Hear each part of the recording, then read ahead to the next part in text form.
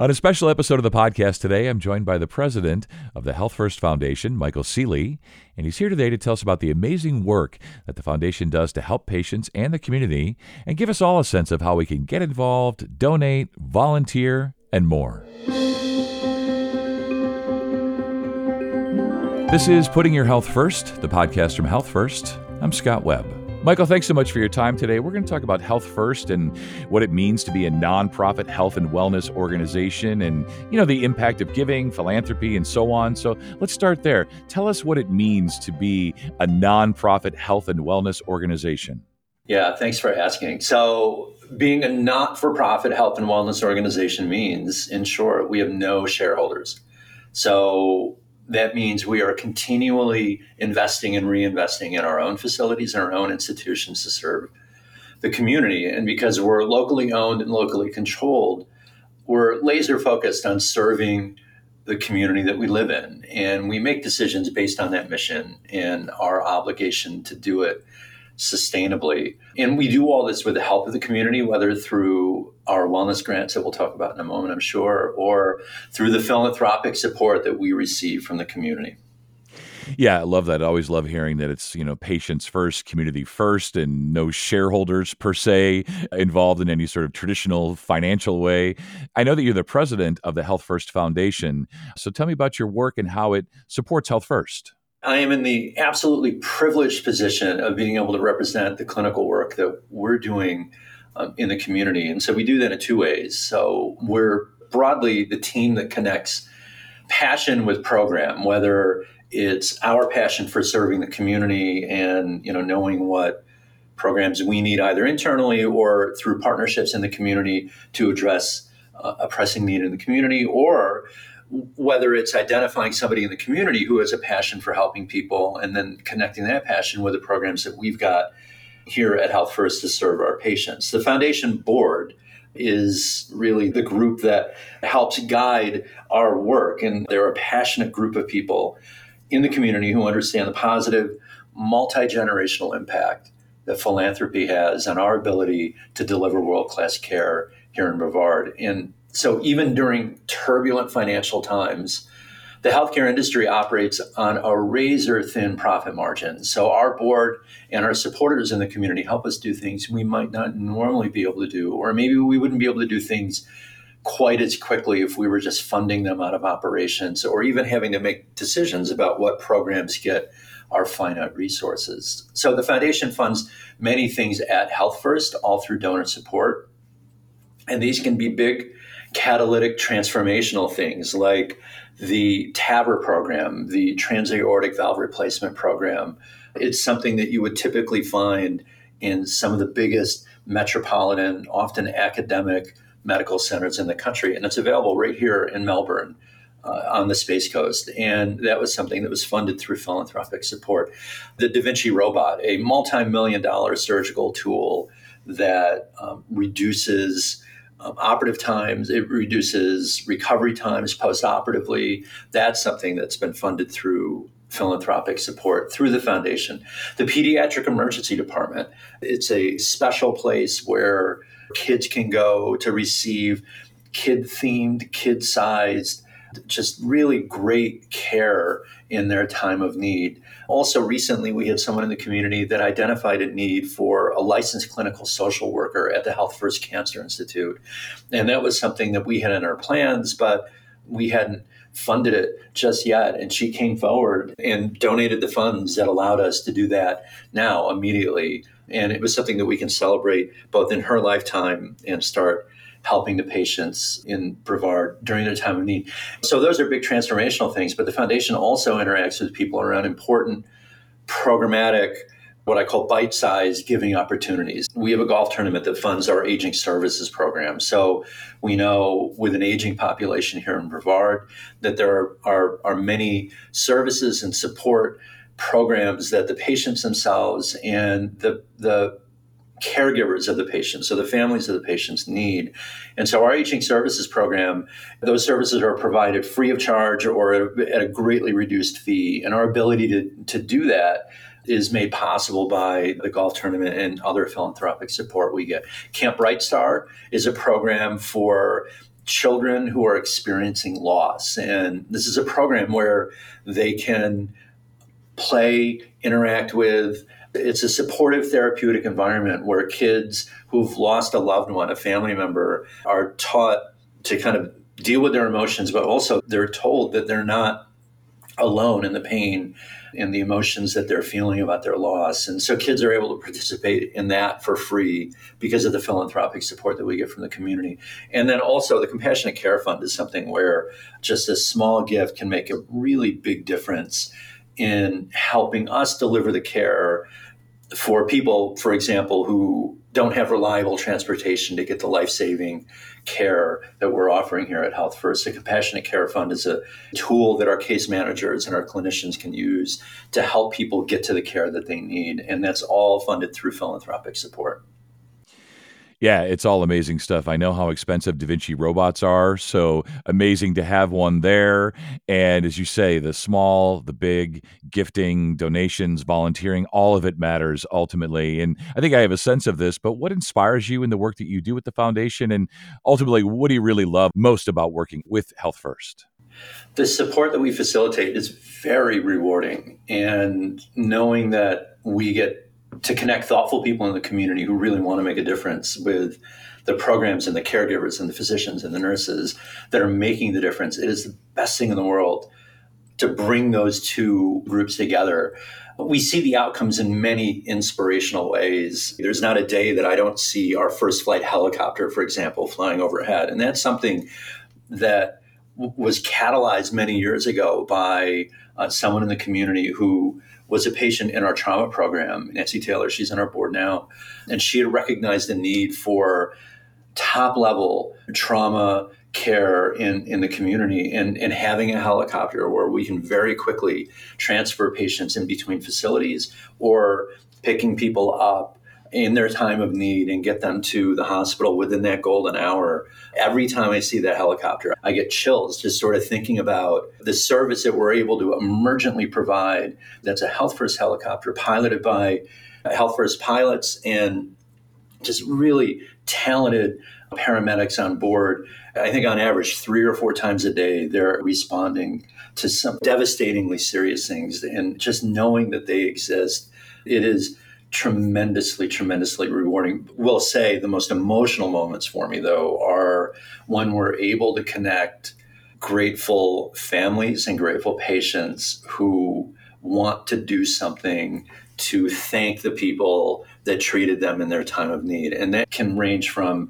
just a letter recognizing their care team to a small gift thanking their care team to a large gift thanking their care team. And being able to bring the caregivers together who are accustomed really to working at a high-paced, demanding clinical environment, to bring them into a space where they're being recognized for the care that they're providing every minute of every day by families and patients who receive that care. It's emotional, it's rewarding, and it's magical to see people come together in that way. And it's just the best. It sounds completely inspirational, I'm sure. And let's talk about some of the ways that folks can give back. If they're listening to this and they want to get involved and they want to give back, whether that's volunteering or otherwise, give us some ideas. The best thing that I can point to is to visit our website. So we're hf.org/give, and everything is mapped out there. We offer ways to get involved through our golf tournament, either playing in it or even volunteering at the golf tournament to help people during the day that we're raising needed funds for our aging services program. That's a great way for people to get involved. Find a program that speaks to you. It could be aging services. It could be the Camp Bright Star, the Compassionate Care Fund. The Compassionate Care Fund, it is something where even $20 can help cover someone's copay that they may not be able to afford to be seen in a clinic, or they may not be able to afford a prescription that they need to continue their healing journey. And so there's a way to get involved at any particular level. You said volunteering. Volunteering is exactly a great way for people to get involved. And we have volunteer opportunities at all 4 of our hospitals. We've got volunteer opportunities at our hospice house. And some of these programs are just incredible. They can help patients and families find their way in the facilities. They can, help out at information desks. We have a program called No One Dies Alone. There is a program that runs in conjunction with our pastoral care program where volunteers sit with patients at end-of-life situations. And it is just a special individual that it takes to be part of that. And they're really just very valued members of our care team here. Yeah. I want to have you share a story where giving has directly improved patient care or healthcare access in the community. So I spoke about the TAVR program, the transaortic valve replacement program, and we just celebrated the 1,000th TAVR procedure that was done at Holmes Regional Medical Center. The patient's name, her name is Barbara, and she holds the distinction of being that milestone patient. And we would celebrate that milestone on its own. But her story is so compelling and so motivating. And it really just speaks to why we do what we do and why the donors do what they do to help make this possible, right? I mean, we normally talk about healthcare in terms of like our dedication to helping patients feel better and live well. But for this patient, for the 1,000th patient that went through this, Barbara, her decision to undergo this procedure was primarily based on her commitment to her son that she would be with him at his wedding. So for her, there was no option. That was the only thing that she cared about. And so Dr. Campbell, our cardiothoracic surgeon, did this procedure. And because of this procedure and the fact that it was available here, she was able to share that day with her son and his new bride. And the recovery turned out to be just remarkably smooth. She told us afterward, she likened it to a simple tonsillectomy, is what she said, which, I mean, this is a valve replacement. And it's really so funny and just delightful to hear her describe it that way. And I mean, so that's kind of on the big, but I mean, I talk about the Compassionate Care Fund at the other end of the spectrum. I mean, the TAVR program is a multi-million-dollar program that we were able to fund. The Compassionate Care Fund actually it got its start because one of our radiation therapists, Dr. Pendergrast, he had a patient that was getting daily RT treatment to treat a particular cancer that responded very well to RT treatment, but this patient, she kept missing appointments. And Dr. Pendergast and his office, they reached out to her and said, you keep missing these appointments. And she explained that she didn't have reliable transportation to get to the Cancer Institute. And this is one of the most frustrating things that we could hear because she lived 1.6 miles away from the Cancer Institute. And she didn't have a ride. She didn't have any public transportation. It took about an hour and a half each way to do that. And so for just a simple maybe $80 or so, we were able to get her rides to complete her radiation oncology treatment. And the $80 or so that somebody donated to the Compassionate Care Fund, it saved her life.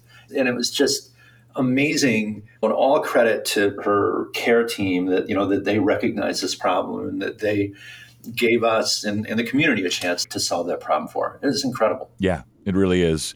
And sometimes that gets overlooked. We have a lot of hospitals and systems, all this amazing stuff, but sometimes it's as simple as getting the folks there to receive the treatment, right? To take advantage of TAVR and Da Vinci and all of that. I want to have you talk about some of the collaborations between the foundation and other organizations that really maximize the impact in healthcare. Yeah, so part of our duty as a not-for-profit health system here in Brevard is we care for the entire community, and we have a conscious and deliberate commitment to serve the healthcare needs of the community. And so every 3 years, we do a community health needs assessment where we assess the health disparities in the community. And consistently, one of the challenges that we commit to address is improving access to healthcare and improving physical fitness and healthy meals, particularly in the children of Brevard. And so through that mandate, we have an annual process where we invite submissions from other not-for-profit organizations in the community whose missions align with Health First, particularly around the area of improving access to healthcare and physical fitness and healthy eating in kids. And so it's a competitive grant process. And so 2 years ago, we selected 12 organizations and awarded about $380,000 in the community. This most recent fiscal year, we selected 15 organizations awarded just over $400,000 in the community. And so this is a wide range of organizations, Ways for Life, Boys and Girls Club. They're a New Life Mission. These are organizations, and they come in and they partner with us, and they explain, where they think they can move needles, where they can identify members of the community in need, and they develop implementation strategies around it. And we are honored. We are pleased to partner with these organizations. And in the last fiscal year, when we measured this, these partnerships touched about 24 some odd thousand people in Brevard. And nearly 90% of the organizations that we partnered with in our first year doing this met the goals that they mapped out at the beginning of the program. And so it's a conscious decision on the part of Health First, knowing that we neither should nor can we be doing this work alone. And by engaging these community partners in this wellness grant process, we're multiplying our impact and extending our reach in the community. My job is exceedingly rewarding. Because I get to connect people who give us money and philanthropic support and volunteer with us to do things. And then we also get to use our own Health First resources and give that money back in the community and give those resources back in the community to make tangible, meaningful differences. Yeah, just want to wrap up here with having you give us some advice. You mentioned the website earlier, maybe the best place to start, but give individuals, if they want to make a meaningful impact through charitable giving, where do they start, Michael? Find an organization that piques your interest or ideally connects to something or a cause that you're passionate about. It doesn't have to be healthcare. I have a bias, clearly, but my advice is to get involved. Start small. Remember, every contribution, no matter how small, makes a difference. There are many deserving charities in Brevard. Do your research, ask questions of the organization. If you're unsure where to focus your time and resources, consider talking to more of an umbrella organization like the Community Foundation for Brevard. They have programs and partnerships with the organizations like Health First, and they're addressing a wide range of community needs. But really, I can't stress enough, get involved. The not-for-profit sector serves our community very, very well. And with the help of the community giving back to the not-for-profit sector, we can really continue to make Brevard County the very best place to live. I love that. That should be on a T-shirt somewhere, Michael.